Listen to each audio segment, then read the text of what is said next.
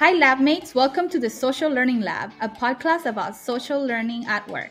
In today's episode, the team discusses the topic of social influence. Our goal is to provide you with in-depth research, examples, and conversation starters in regards to the effect social influence has on individuals and groups. Hi, lab mates. Welcome to another episode of the Social Learning Lab. I'm Rocio, the Junior Project Manager at your Instructional Designer, and I'm here with Diego and Nicole. Today we have a kind of different episode. We're going to take a deep dive into learning and explore the topic of social influence. Yay! I'm super pumped for this episode. I think understanding social influence can unlock so much in your business, in your life, in your sales, if that's the thing you do, in your instructional design, hopefully, if you're creating social experiences. So I'm pumped. I don't know about you too. Definitely. I think social influence is one of those things that's very subliminal, and a lot of us don't realize that it's all around us, happening every single day, no matter what we do. So definitely excited to get to learning with everyone. Yeah, for sure. I was socially influenced to win this podcast. No nudging Just kidding, whatsoever just on kidding. my part. Awesome. Well, I'm going to jump right in. And you two just take the lead wherever you feel like it's a good spot for you. All right. Okay, so let's talk about why social influence, right? We talked about the fact that you can use it in a lot of different ways, in a lot of different spaces, but like, what are we really talking about? So one of the reasons social learning is so effective is because social influence is powerful. So we're hardwired to learn from the people around us, which is pretty neat. At the same time, the three of us here, we're filming from the US, which is a hyper individualistic culture, right? We think we do everything on our own. We're making our own decisions. We think we make every decision logically, right? We've sourced all our facts, or we know we're making it emotionally, but it's our own emotions and no one else's that are guiding the decision. But I'm going to tell you, we're all wrong. Like, the evidence is overwhelming that we are highly influenced by the people around you and the cultural messages that we get. So, lab mates, like Rocio said, it's time to take that deep dive into the effects of social influence and think about how you might experiment with this in your own pursuits. So the first topic that I found super interesting as I started to research social influence is that your brain is actually hardwired to default to social learning over individualized learning. So you literally got two channels, right? There's this one where you go on this deep dive and you start looking through everything, or maybe you're taking a quiz, or you're looking through your notebook, right? Like, you have an intention to learn and you're doing it in a vacuum. That is not the default. Even though we spend tons of time, thinking textbooks and schooling is it's actually social learning. So when your brain isn't intentionally making a shift to individual learning, you are literally just taking everything in all the time, looking at people, thinking about people, about how they're talking to each other and everything. I thought that was pretty cool. I don't know about you two. No, for sure. And I feel like say this in every episode and every time I talk about social learning, but it's just, I think that it's the most basic instinct to learn that way. There's even like thousands of years ago, right? Like when language was limited and, um, people communicated differently. A lot of the things was learned by social learning and observing your environment. So I definitely think that it is a good thing to move away from this individualistic way of learning. And I think that once this starts to take off, the idea of social learning, things are going to change and in a positive way. No, for sure. And I think even like growing up, you realize that a lot of the stuff you learn is through influence of who you hang around and the people you surround yourself with. It's very important to realize that at an early age, because as you move on and you get older, you realize that that's going to impact you more. And if you want to be successful in your life, you want to be around people that are going to be successful, and also learn things like, I know for me, learning another language is definitely an important, being in a Hispanic household and stuff like that. And that's kind of part of the social influences. You're surrounded by this, second language that you hear, so it's part of it. And so I think it is important to realize what's going on around you. I always get mad at my dad because he is Greek from Greece. And growing up, the first 5 years of my life, I lived in a duplex next to my grandparents, and then we moved to New Jersey. And my dad didn't think it was important to continue teaching me, so it's a lost. I mean, not that I can't as an adult now go try to learn it, but it's much harder when you're not socially in an atmosphere to learn a new language, right? I guess immersion, right, is case in point. You learn new language so much faster when you're forced to socialize with it. And that's an interesting point, Diego, because I feel like I have a complete different personality when I am speaking Spanish than when I'm speaking English. And then in Spanish, I have a complete different personality, like when I'm with my Cuban family or my husband's Dominican family. So it's really interesting. And I think that has to do with social influence and like the norms of that social group and how you adapt to it. So, yeah. There's so much I want to unpack there, but I'm not going to because I feel like this episode will end up being 3 hours long if I sit with it. But it will pull into some of the stuff we're going to talk about later. So lab mates, hang on to those ideas because they're coming back around. But I think what we're all getting at here is it is instinctual. That's the word that you used before, instinct. And so that means to thrive, to survive as a human species, we've adapted social learning as our priority learning method. That's really interesting then that we are constantly trying to break out of our actual evolutionary survival instinct. Right? Yeah.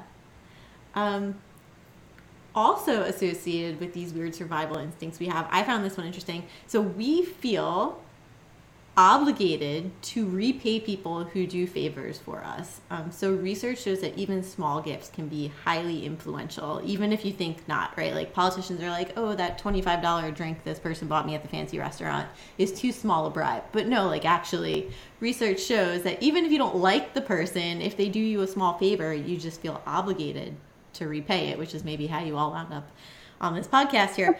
Not sure, but you know, it's one of the reasons like nonprofits might send you those customized address labels as an obligation-free gift when they hope you'll donate, or a salesperson might bring you like just a little treat before you sign the lease for a very expensive vehicle.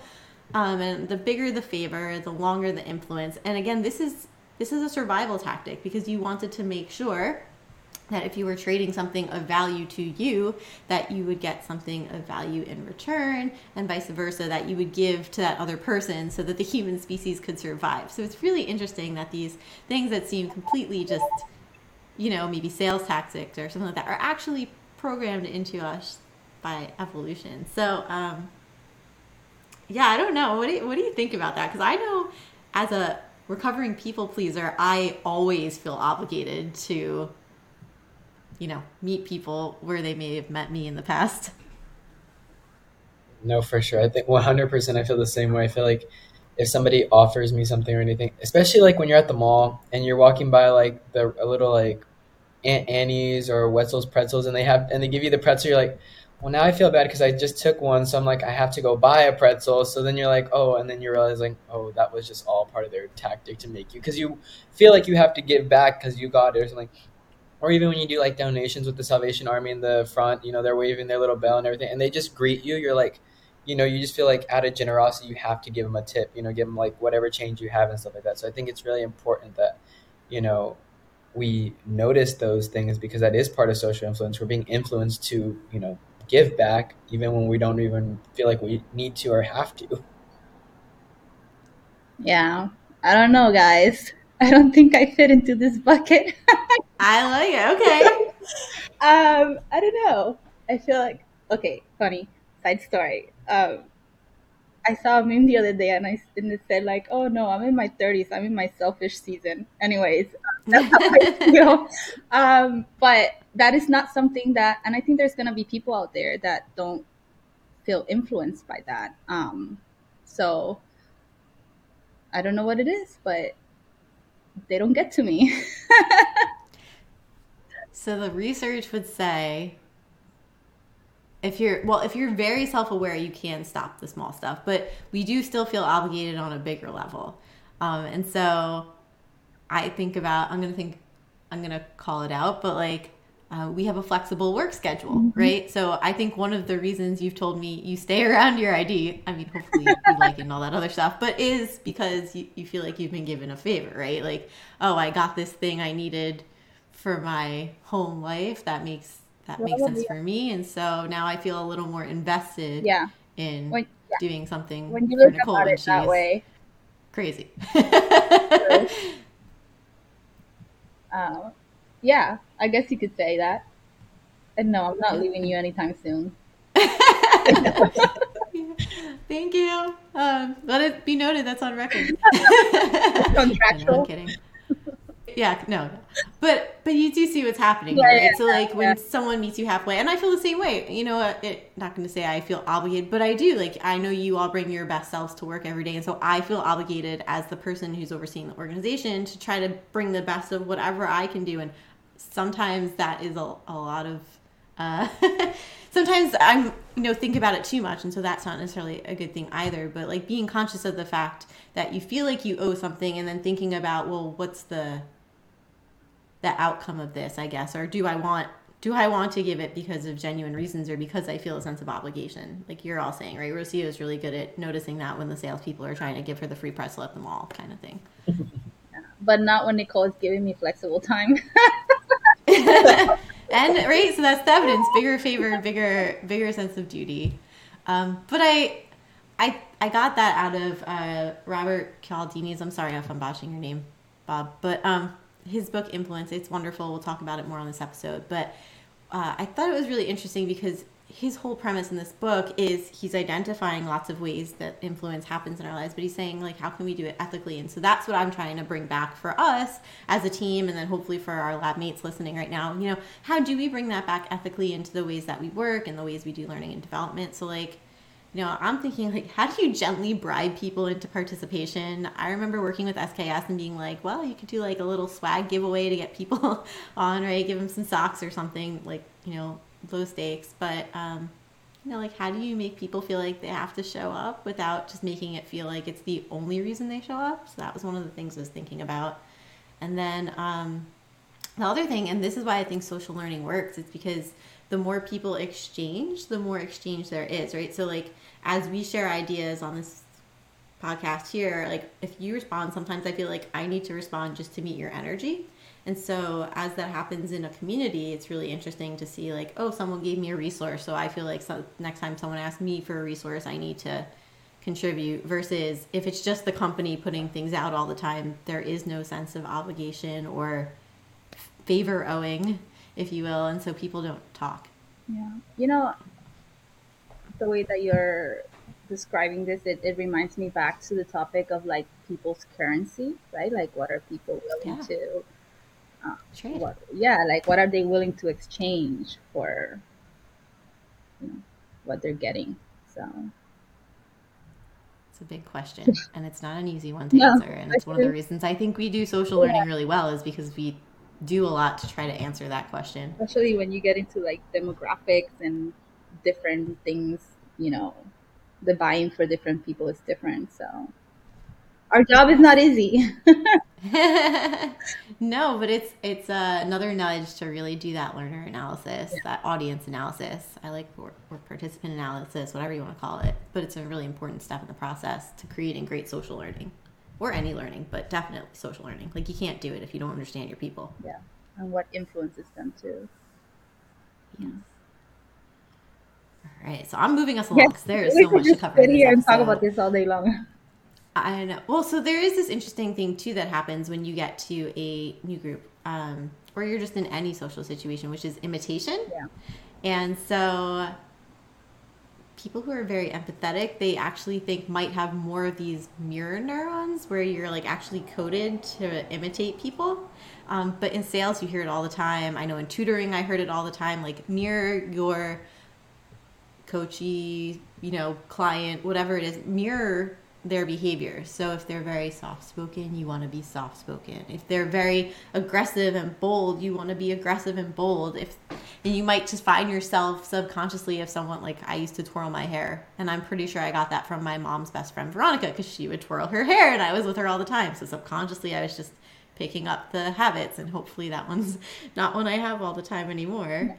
But you know, it's interesting because we are doing it all the time. And so one of the things I picked up is actually from Jonah Berger's book. And I love this book. Like, anyone listening, just go read this book. It doesn't matter what field you're in, but especially in L&D, I think there's so much value in it. It's called Contagion, Why Things Catch On. And it's about virality, like how things go viral. It's very interesting. And it's not just all about like TikTok.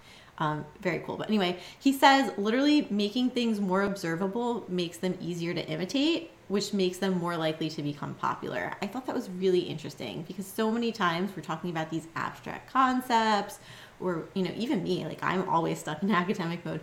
And that makes it really hard for other people to be influenced by what I'm putting out because it's not concrete and it's not something they can just mimic and do.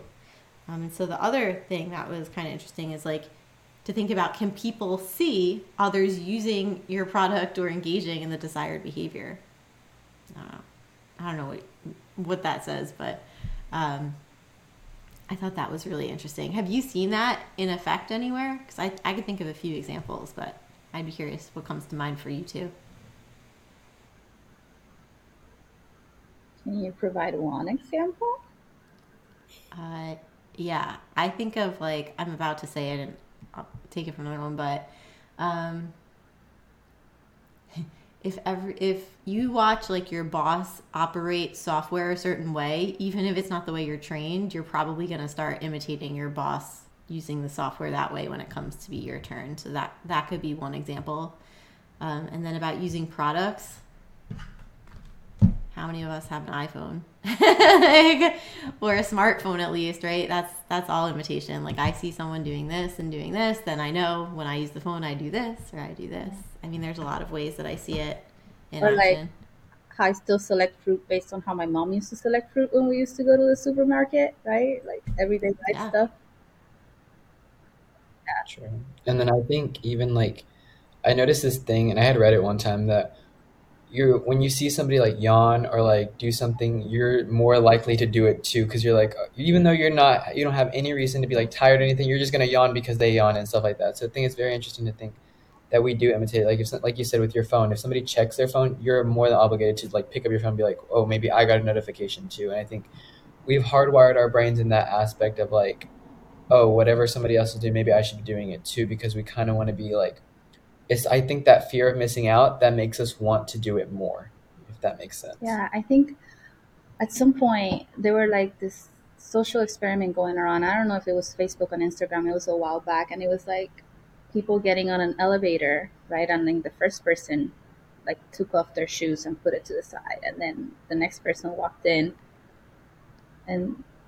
and then they take off their shoes, and then everybody that walks in thinks that they have to take off their shoes to get into the elevator, but it was just a social experiment, and it's just what we do, right? Like we want to fit in, and that's where imitation comes in. We want to feel accepted within the social norms of wherever we are, whether it's at work, whether it's at another place, and sometimes we even do things harder, there being an easy way because this is the way that we observe it being done. Especially if it's someone that has more power than you or someone that you look up to, you want to do the same things the same way so you could feel a little bit closer to that power or closer to that influence. So That's so funny. I'm actually thinking of, there's also a prank that happens right now. It's like the imaginary freak out. Like people just pretend all of a sudden there's this terrible thing, and you watch their partners also start freaking out, and there's nothing there. Like nothing. Yeah, it's really funny. But then, so we did have that question, like the product use, but it's interesting because a lot of times, what do? We like go to take these private trainings in our learning management systems. No one sees us do it. Maybe later there's like a certificate, and that might be a prompt that, makes it visible, makes it imitatable. But generally, we don't observe people in the learning process unless we're like in a classroom with them or maybe in a breakout room with them. And so thinking about, well, how do we make our learning products visible? How do we make the fact that people are getting involved in organizational learning in our organization visible, especially, I'm going to say, from leadership. Like if leadership isn't modeling, this is huge evidence, right? If leadership is not modeling good continuous learning, guess what? Odds are the rest of your team is not going to be doing it. Yeah, and that brings us. So you're talking about all these things that I couldn't help but think of.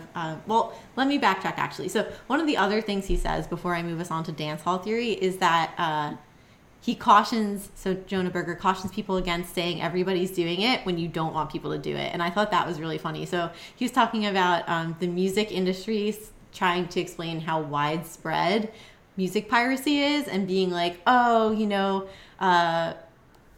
basically saying like everybody's doing it, it's a massive problem, there's millions of people just stealing music and blah blah blah. And he's like, well, everyone then assumes that everyone's doing it and therefore it's okay. So you actually get the opposite result if you tell everybody that everybody's doing it because you want to stop everybody from doing it.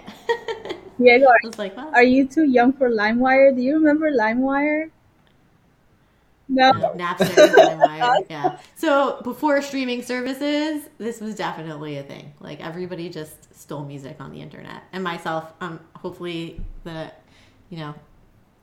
hopefully I don't get called in now, because we definitely all had Napster as kids, and we didn't know, or you couldn't see the repercussions of your actions, and thus we all just thought that like downloading music without paying for it was totally normal, and it was file sharing. It was ironically social sharing that enabled it, right? Yeah. So, but on the flip side, if you say everybody's doing something, and you want them to do it, then you're more likely to get people to do it. So that's where dance hall theory comes in. So we've got the imitation piece, right? Like you want to do things that somebody else is doing because you're hardwired to imitate. But then there's this whole thing of the dance hall. And so have you ever been to a club where nobody is on the dance floor, or a wedding or an event? Yeah. Have you ever been first to the dance floor? Yeah, me too. So there is that moment of leadership. I love it. But it is a moment of like, ooh, everybody is looking at me, right? And so that's the theory. Nobody wants to be first. It takes a very brave person who's willing to confront our evolutionary instinct to mission with the tribe, right? Like, oh, if I do something that's against the tribe's norms, they're gonna cancel me out, right? They're gonna push me out. They're gonna exile me. They're not gonna want to do things. So it's evolutionary to not want to be first to do something, and that is a really big thing for us to think about, is to think about building social learning and learning environments in our organizations, because somebody has to be first. And so I'm going to put it on the leaders to either be first or identify people who can be first. It's also the reason why, if you look at like a busker, if you've been around the city and you see people playing instruments, they've got their music case open.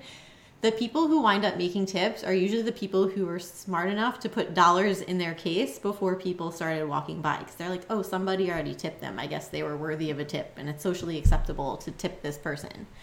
Same thing with Kickstarter campaigns. I learned this actually from somebody I interviewed for my dissertation study, but he basically said, like, Kickstarters don't just organically start. Like, they have plants who go in, and immediately when that Kickstarter campaign goes live, they fund it. Because when you see that this Kickstarter has been funded, it shows there's some interest. And so you think, okay, it's okay to be interested too. And so I guess the question for me is like, how do we bring people to the learning dance floor, right? Like, how do we bring them into the team? How do we get them to participate in the community? Knowing that people usually don't want to be first. Yeah, it's a big question. I'm not necessarily expecting an immediate response, but something to ponder for sure. Yeah, I think it's up to us as leaders or as designers to think about, what steps we're taking to make people feel like other people are already doing it. So, well, brainstorm. Yeah, not necessarily an answer to the question, but I do think that leaders need to be more invested in their people to know who those people that are going to go in the dance floor first are. So, if you don't know, then it's not going to happen. You do need someone. You need the influencers, right? Like the social influencers that are going to influence the rest of the group. And even when we talk about social learning networks, which is not the topic of today, but you need those influencers that are going to bring people into the network, and it's going to be conversation starters. So if the leaders don't know those people and they can't identify them within the organization, it's not. Yeah, it's a great point. You need to know your change champions, you need people who are going to do the legwork, and you need to know your internal influencers. That's not necessarily your leaders, right? To your point. But the leaders do need to be on board with it. Like, it's not something that you just hand off. Like, you need to be people are more likely, if the leader is the face of the movement, right? Like if they see that the persons above them are kind of pushing them, or gently guiding them, and they see that they're interested, then little by little the interest from them also starts to show. I mean, a great example would be this pod class right here. I think we're the first to ever kind of do a pod class. And I think, at first me and Rocio were like, a pod class, like, what is this? And, because Nicole, you've been such a strong leader and you've been like, yes, this is an idea. We're going to be the first to do it. We're going to push this out there. I think that's what got us interested and been like, yes, let's get a part of this. Let's be a part of something new to the table. And I think, like we said, we're, being the first to do this. And I think that's going to change how podcasts are made too. I think there'll be more structures like ours now going forward and stuff like that. And I think even within the e-learning settings and stuff like that, that idea of putting social influence will now be more implemented into it. And hopefully from a business side too, they look at, their communities and like, how can I implement this, within my organization, not just from a business standpoint, but from an organizational standpoint. I hope we're first to the podcast game. And I hope it influences people to want to do it. And I think, thank you for saying those nice things. But, I feel like we still have room to grow ourselves. And so I'm interested to see how this will evolve through social influence of the people who listen, our lab mates, our community, people who just happen to offhandedly think about this stuff and actually never listen to the podcast. I'm open to their opinion too. But social influence, right? Yeah. Points all taken. So I'm going to flip the script a little bit here, because then there's so we talked about imitation, right? We talked about how are you going to bring people to the dance floor, right? The dance hall theory. But then there's this interesting thing that also happens, which is when you have too many people together who actually also don't know what they're doing, which may have been us last week trying to figure this podcast out. But it's called pluralistic let me try that one again. No claps. One more time. Pluralistic ignorance. I don't know why that was so hard. But basically, uncertain people are looking for cues from other people, right? So, that person gets on the dance floor. Great. Now I feel more certain that I can get on the dance floor too. But when everybody's uncertain and nobody really takes action, or people who have no idea what they're supposed to be doing take action, which is maybe a also not great situation, bad things can happen. So in the Art of Gathering, that we're reading, as a book club in our work as well, Priya Parker talks about, the generous authority and how it's actually ungenerous to let your guests just kind of wander in and do as they please. Like, you have to enforce the rules of the gathering, which is interesting and not necessarily what I thought I was going to talk about right now. But so that's one way of thinking about it. But in the really extreme case, do you two know who Kitty Genovese is? Does that even ring a bell? It's an old case. So I learned about it in a psychology class. Actually, I probably was learning about the same thing and just didn't remember it till now. But this woman walking down a street, many people observed this happening, but she was murdered. And people saw it happening, and nobody intervened. Nobody helped. Nobody called the police. Nothing happened. And so in the aftermath, basically what we came to understand is nobody really knew it was happening. They might have assumed it was an internal domestic conflict, which, there's all kinds of social issues around that we don't have time to get into today. But nobody knew who should take charge or what to do. And so nobody did anything. And it's the reason why, if you're in first aid training, one of the first things you learn is when there's an emergency, you don't say help. You say, you call 911, you go get a blanket, you go do this thing. Because if you don't give people specific instructions and specific roles, you don't specify what they need to do, then they all come into this space and nobody knows, and so nobody acts because they just think everything is going according to usual. Another one of the examples in the book was this woman thought she saw somebody fall down a very steep hole, like a construction worker, and everybody in the site was kind of just looking around business as usual, and people were walking by. So her own mind kind of was tricking her, right? I didn't really see it. He must be fine. But having read the book, Influence, she went and called, and it turns out the guy was down a hole in Poland where it was going to be sub-freezing temperatures all evening. He would have died. And so he was saved because she recognized her own uncertainty, that own pluralistic ignorance in that moment, and just went for it anyway. So I want to think about, in a hopefully less severe case, but how do we think this pluralistic ignorance might play into our social learning experiences, into our workplaces? Can you think of anywhere you're seeing it happen or that you want to explore? As I fidget. Like from like a standpoint like a student or anything, I know like especially lately, there's been a lot of cases of like mental health and stuff like that going on, and I feel like a lot of us realize that somebody's not okay, and like you can see it like physically or mentally. You can't see it mentally, but you can see how they are physically. They've changed over time, and while a lot of us want to be like, I know something's wrong, but I don't want to ask. And I think that's kind of where it is. There's like all of us seeing it, and then they all talk within each other. But it doesn't come until after that person has, done some damage to themselves that you're like, oh, maybe I should have, said something a long time ago. And I even look at it from like a bullying standpoint too. I think there's a lot of times that kids see it. And I think because nobody says anything about it, it's becoming where it's socially acceptable to be like, oh, well, if they got away with it, I can get away with it too. And I think that's the issue, is that we haven't taught kids that, when you see something, say something. I think that's the big thing that they emphasize in school now is see something, say something. And I think that goes even in the workplace. I think, with people who are in command and stuff like that, they have this sort of way they talk to people, and it may not be the right manner. And I think a lot of us recognize it, and it's like, that's not right treatment or stuff like that. And instead of us being like, confronting the issue, we want to just fall back until it affects us personally. And I think that's the issue, is that eventually it just continues to spread like wildfire, and then it's out of control and you can't control it anymore.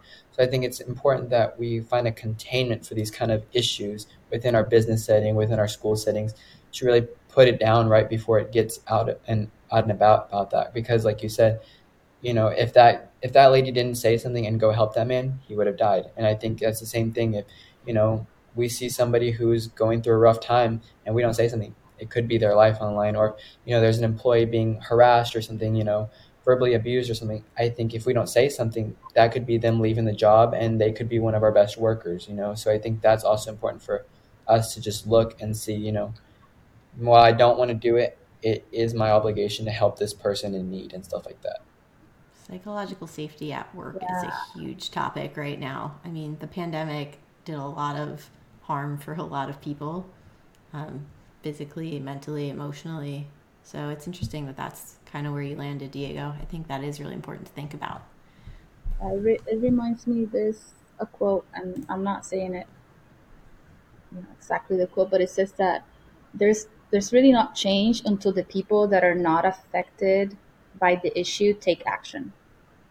Right? Like, you're not going to see that change. You're not going to see, even when we talk about social issues, you're not going to see change in social issues until the people that are not affected by that issue start getting involved and start taking action. So I think that and when we started this topic, I thought of that case. I didn't know that was the name, but that was like the first thing that popped into my mind. This idea of like, well, someone else is going to do it, right? And then no one does anything. Yeah. So I think there's a lot of, we're talking about really extreme, horrible cases of, how this pluralistic ignorance plays out. But let's say on the lesser extent, I think of just even, you were talking about reaching out. So one simple thing, running from data to design, when we did those cohorts, people would drop off. Maybe it wasn't working within their life at that time, but one of the small things you can do as an instructor is just check in. It's a very easy thing to do, but I guess sometimes it escapes people that like you can have a faculty or trainer relationship with your students. And so just saying, hey, I noticed, you're a little behind. You should go at your own pace, of course, but is there anything I can do to help you be more successful in getting across the finish line or in meeting the goals you set out for yourself when you started this training? So that's like one of the things that comes to mind. But I do think it's one of those situations where like we have to create environments as leaders and as trainers and as learning designers where we're saying, you go do this, you go, like we have to give them their roles. Even you were talking about the accepted, and there is this balance, right, between like, well, people are ignorant to their own part in the experience, and so that's a challenge. And then the grassroots organizations are usually so successful because they create ways for people to participate, right? You might not want to stand on the picket line with us, but can you give me $5? You have a really interesting story, actually. Do you mind sharing it? Right? Just calling people in. I think that might be something interesting to think about. When I think even looking at it from like a book perspective, like dystopian books, the reason a lot of them, they end in like, very much traumatic or, dramatic endings is because there's no sense of order. And I think when you put that order and you put that in place, I think that's what it creates. If you put everybody at the same level, it's going to fall apart because everybody has to have different roles in order to make this whole combination come together. And I think, even when we look at like leaderships, I think even from like a school setting, you have the dean, you have the associate deans, you have those leaders, and then within organizations themselves, we have presidents, vice presidents, and then you have an e-board who does each little thing. Like social media is my job for my committee, and that's my main thing is I make sure I'm getting those stuff. And I think when you put those people there, it makes it easier to get jobs done. And I think that's where a lot of leaders fail, is that they're just giving everybody the same work without really designating certain things to it, like being like, okay, I need you to do this and I need you to do this. They're like,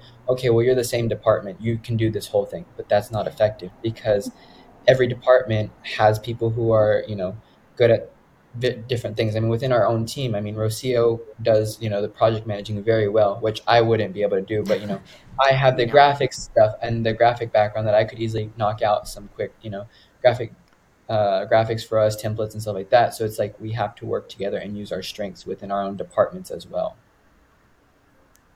They're all great points. Actually, I'm just gonna plug a little bit, but our blog post about Get Off the Stage talks about jigsaw learning, and that's kind of what this reminds me of. And that's very social. Like everybody has their role, and the facilitator is basically giving you the information you need to do that role successfully, and you all have to cooperatively solve a challenge. And I think that's a great example of social learning that could kind of mimic how perhaps a really effective team should work. I used to this is actually an activity that as a teacher I did a lot, and it works wonders. It's one of my favorite activities. So yeah, why don't we borrow that more in corporate learning? I do not know. I honestly can't tell you. It's such an easy thing to do. Teachers are always looking for the way to socially interact. For students to socially interact, and for some reason we get out of school and it like goes away. Yeah. There's no more social interaction. There's no more like group work. There's no more like, it's such an individualistic society when we shouldn't be, right? Like that's not our setting, but we force it. It's almost like it's forced. Like we have to do everything by ourselves and we have to get the achievement by ourselves because then it's just me. And but I just realized that like all the time when you're in school, you're always looking for those ways to connect students so they can learn from each other. But then we leave school, and the school that prepares us for the workforce, right? The workforce doesn't emulate or imitate the way that we were being taught how to do things in groups so that we could help each other out. Even college, right? Like college is very individualistic, and you come from this environment where you do everything together and you have someone helping you all the time and you have someone guiding you, and it's kind of like, oh, you graduated, that's it, welcome to being alone right of your life. No, yeah. I think especially in college, I mean, it is very like everybody has theirs, and I think COVID really ruined that part of social learning in the school setting because now everything's online. All your assignments are due on, Blackboard or Canvas or whatever. And, you really don't get to interact with your classmates. You go in, you sit in your, assigned seat, and, if you have a group of friends in there, that's who you're going to talk to. But you're not really interacting with everybody like you probably should or want to. And I think that's because, we were in a lockdown where we really were told not to interact. And I think that really hurt us. And, I think even within the school setting for younger kids, I mean, I went back home and I was, working with young kids. They are very different from how I was as a kid. I mean, a lot of them, they don't want to interact with each other. They, they kind of, some of them are very mean, I will say, and stuff like that. And so, yeah. We had it in a good space. So, Diego, we're going to keep moving us along until you're unfrozen. But to wrap us up, or not to wrap us up completely, but at least to take us to our next topic, because I think we're kind of coming too close here. You know, we talked about it already. Like, you need your influencers. This has nothing to do with pluralistic ignorance, except maybe that you need the leader, right? Because not only because you want that leadership position, but like word of mouth and social proof, that's the last piece I'll leave you with, is incredibly influential. I mean, influencer marketing is a $21.1 billion with a B billion-dollar industry. And so that is a lot of money. And all of us can probably think of an influencer either we really enjoy following or, you know, find really engaging, or maybe we don't like and we hate seeing them on our news feeds on social media, or you know, we don't like seeing them at conferences, or we do. There's the person we can't wait to see every time we go to an event, whatever it is. But it clearly works, right, is my point. And so when you can get someone whose opinion is trusted, that word of mouth and social proof becomes even stronger. But even when you can't, just seeing that other people say this is a good thing usually is a more compelling way of convincing people that something is good than using all of the facts and figures in the world. Like, if Rocio comes to me and tells me, welcome back, Diego. I used ClickUp at my last job, then, and I think it's absolutely spectacular, then I'm thinking about what project management tool we're going to use. I'm like, oh, I trust Rocio's judgment. She has been a fantastic project manager for our team. I know she wants what's best for our team. So I'm going to take her word of mouth, even though I was looking at this other product and I thought all of the facts and figures lined up. And Rocio is usually right. So I'm going to say that it works. But even if she wasn't, right, I would still have listened, because that word of mouth and social proof is very powerful. Have either of you bought something just because somebody said, whether it was an influencer or a friend, family member, whatever, said it was a good thing to have around? Yeah, for sure. My iPhone. I used to be a Galaxy girl. Me too. Forever. I loved the pictures. But, you know, everybody was like, no, it connects to everything. You have an Apple. Like, you can connect all your photos and, you know, but here I am.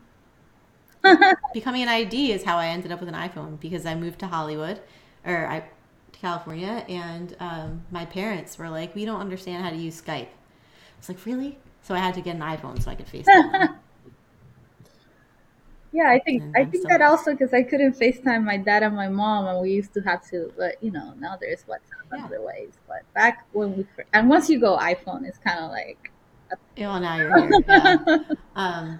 But I think yours is more word of mouth, right? They were like, it's awesome. It's so much better than the Galaxy or whatever. Where my parents were just like, we're not going to include you on the dance floor if you don't get on Skype. What about you, Diego? Any purchases you've made because of social proof or word of mouth recommendations? I mean, I think everything I have is like, I see it online or something. I see some like influencer have it on, like, okay, like the Air Forces, I'm pretty sure everybody has a pair of Air Forces because Nike released it with like, you know, all this stuff. And then the Hydro Flask, I think everybody had that in 2016, and it just continued to hold on and stuff like that. So I think, you know, especially being in a younger generation, I think our purchases are very influenced based off the people around us and what people say. I mean, for sure, they're like, oh yeah, I have this. You're going to be like, okay, I need to get this. I need to try this. I think the Stanleys are the next thing now that Hydra's out. Everybody's talking about Stanleys. Oh yeah, Stanley. All the moms have Stanleys around here. I'm not in the club, but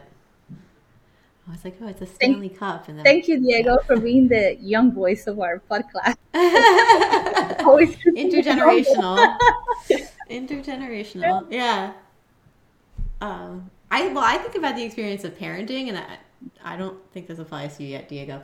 But being a new parent, the overwhelming amount of social proof you deal with when you're looking at what products to buy for a new baby is insane and so hard to weed through. And then like the things that my friends would brag about being like the one thing we could not survive without were the things that like my baby hated. Like my child did not want to, I bought this beautiful, very expensive baby wrap. Like that was my one splurge item that I bought for myself. Was so excited to buy. European, had beautiful flowers on it so I could wear this child everywhere. The kid absolutely hated being worn, being in her car seat, being in her carriage. Like for 5 months, we could not take the child anywhere. It was in the middle of a pandemic too, so all kinds of issues. But like, the social proof was wrong. Yeah. I listened to it, right? I was like, oh, Cybex is the brand, but then like it just didn't work for me. Your baby was not socially proof yet, so you had to experience like a blank, not blank, but you know what I mean. Like something that had no influence from anything, and she could say, "I don't want this. I'm sorry." Yeah, who's telling you to get it, but this is not from my purchase was swayed. Her decision was. Yeah, I had a lot of looking at that though, but from like a child's perspective too, it's like their brains are so, not susceptible to the influence. Like they don't care what is going on. They have like. And it's actually kind of a good thing. I wish more people had that child state of mind where it was like, they don't get influenced by certain things and like, oh, because everybody's doing it, I need to do it. Because I'm like, sometimes I wish I was that way, like rap, for example. I mean, you listen to it now because everybody listens to it. But I mean, at the same time, it's not your really genre, but you're going to listen to it. And I think, as a child, you're going to go to the beat of your own drum and not care what anybody else thinks. And I think that's something that more people should have and just continue to have the like childlike, persona in them so they can like be themselves and not have to be like influenced by others and like do things that others are doing, because I think that's important to be your own self at the same time. Unless you're that's like so the second child and then you want to do everything that your older sister wants to do. Well, that's what I'm like. When does the social proof thing kick in? Yeah. Because there isn't, right? They are like, kids are always learning from what you're doing. They're little sponges and they will imitate anything they see. But yeah, you're right. Just like rational logic obviously does not convince them of anything, but like they aren't necessarily like, if I told Penny, oh, your friend Juliana wants to do this, if she doesn't want to do it, she doesn't care. So like that might be research we should do. When does that kick in? But so I'm just gonna, because we're getting so far and this is now a really long episode, I just want to say like, what do we do with this in the social learning and leadership space? Like, how do we make use of it?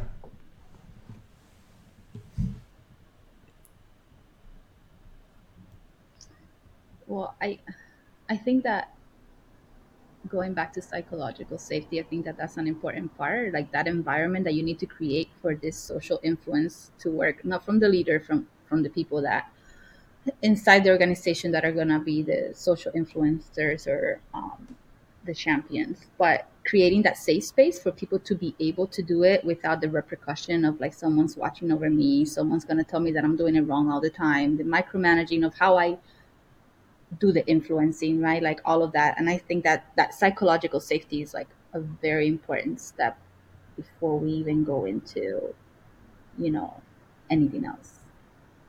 Yeah, for sure. I think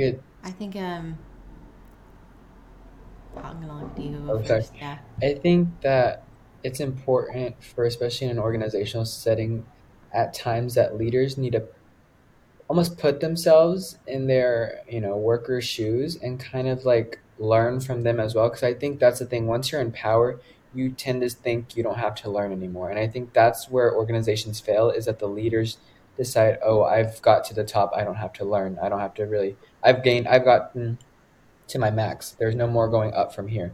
And I think that's an issue, is that, there's so much going around that, because you stop learning, your organization is going to stop learning. And I think if you're showing that you want to learn new things and you get involved with your employees more and like really sit down with them and find, what they like and what they do and, find how they're doing working solutions, you may bring it to how you implement stuff into your own organizational standpoint. I think, once you learn from others, you're going to just continue to grow as a business. Oh, great points. I mean, from the leadership perspective, one of the reasons I never went back to working for a company, and this is maybe not the best perspective to have had, but I was like, there's nobody I want to learn from above me who I feel like can train me in certain things. And I think that was a naive perspective. Now I've been around a little bit longer and I'm like, Nicole, you have a lot of blind spots still.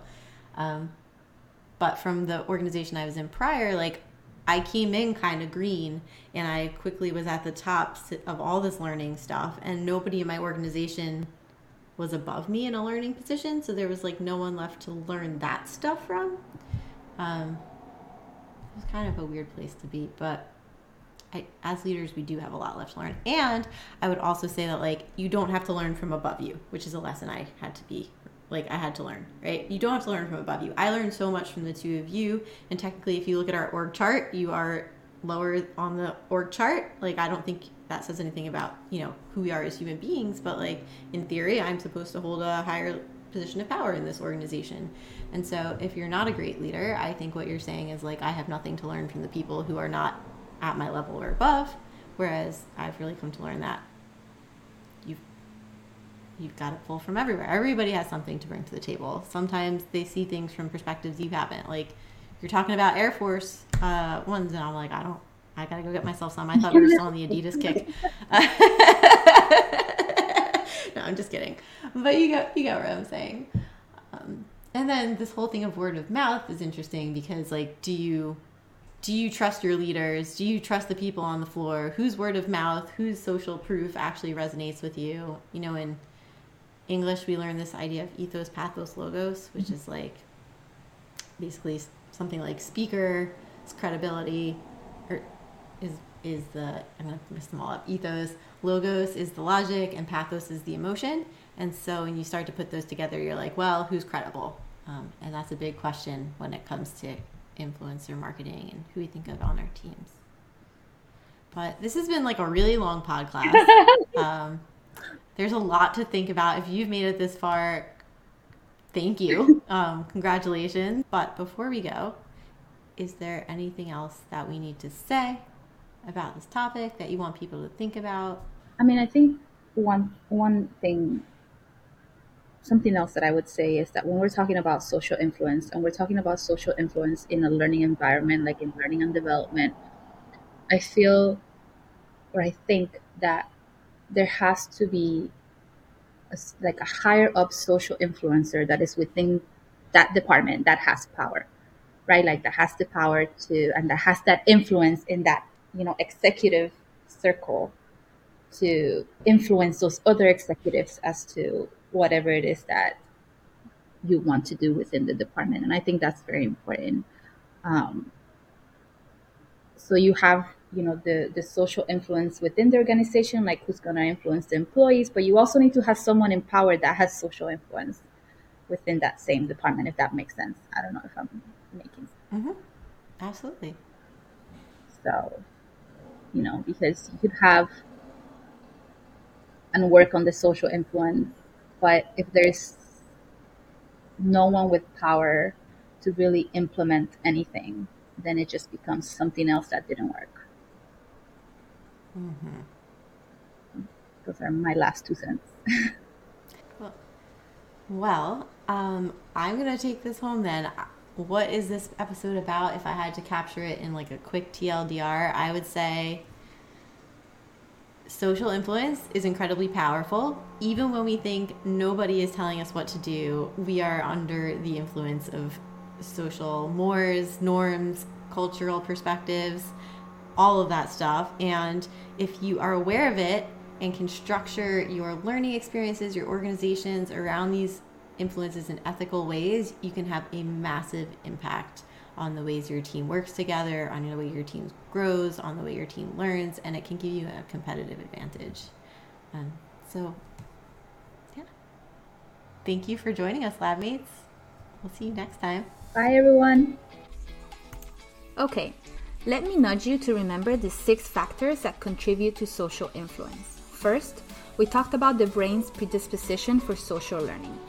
Second, we talked about reciprocity. How do you create an environment where people feel they owe one another something, but in a positive way? Third, we discussed imitation. What are people imitating at your organization? And is it what you want them to be imitating? Fourth, we talked about dance hall theory. Who can get your colleagues on the dance floor? Fifth, we talked about pluralistic ignorance. How are we cueing people to behave in unfamiliar contexts? And sixth, no conversation about social influence will be complete without considering the effectiveness of word of mouth and social proof. So thinking about those 6 influences, we invite you to assess how you can leverage social influence to amplify your impact. Your experiment for this episode is to assess a single and specific high priority learning need for your organization.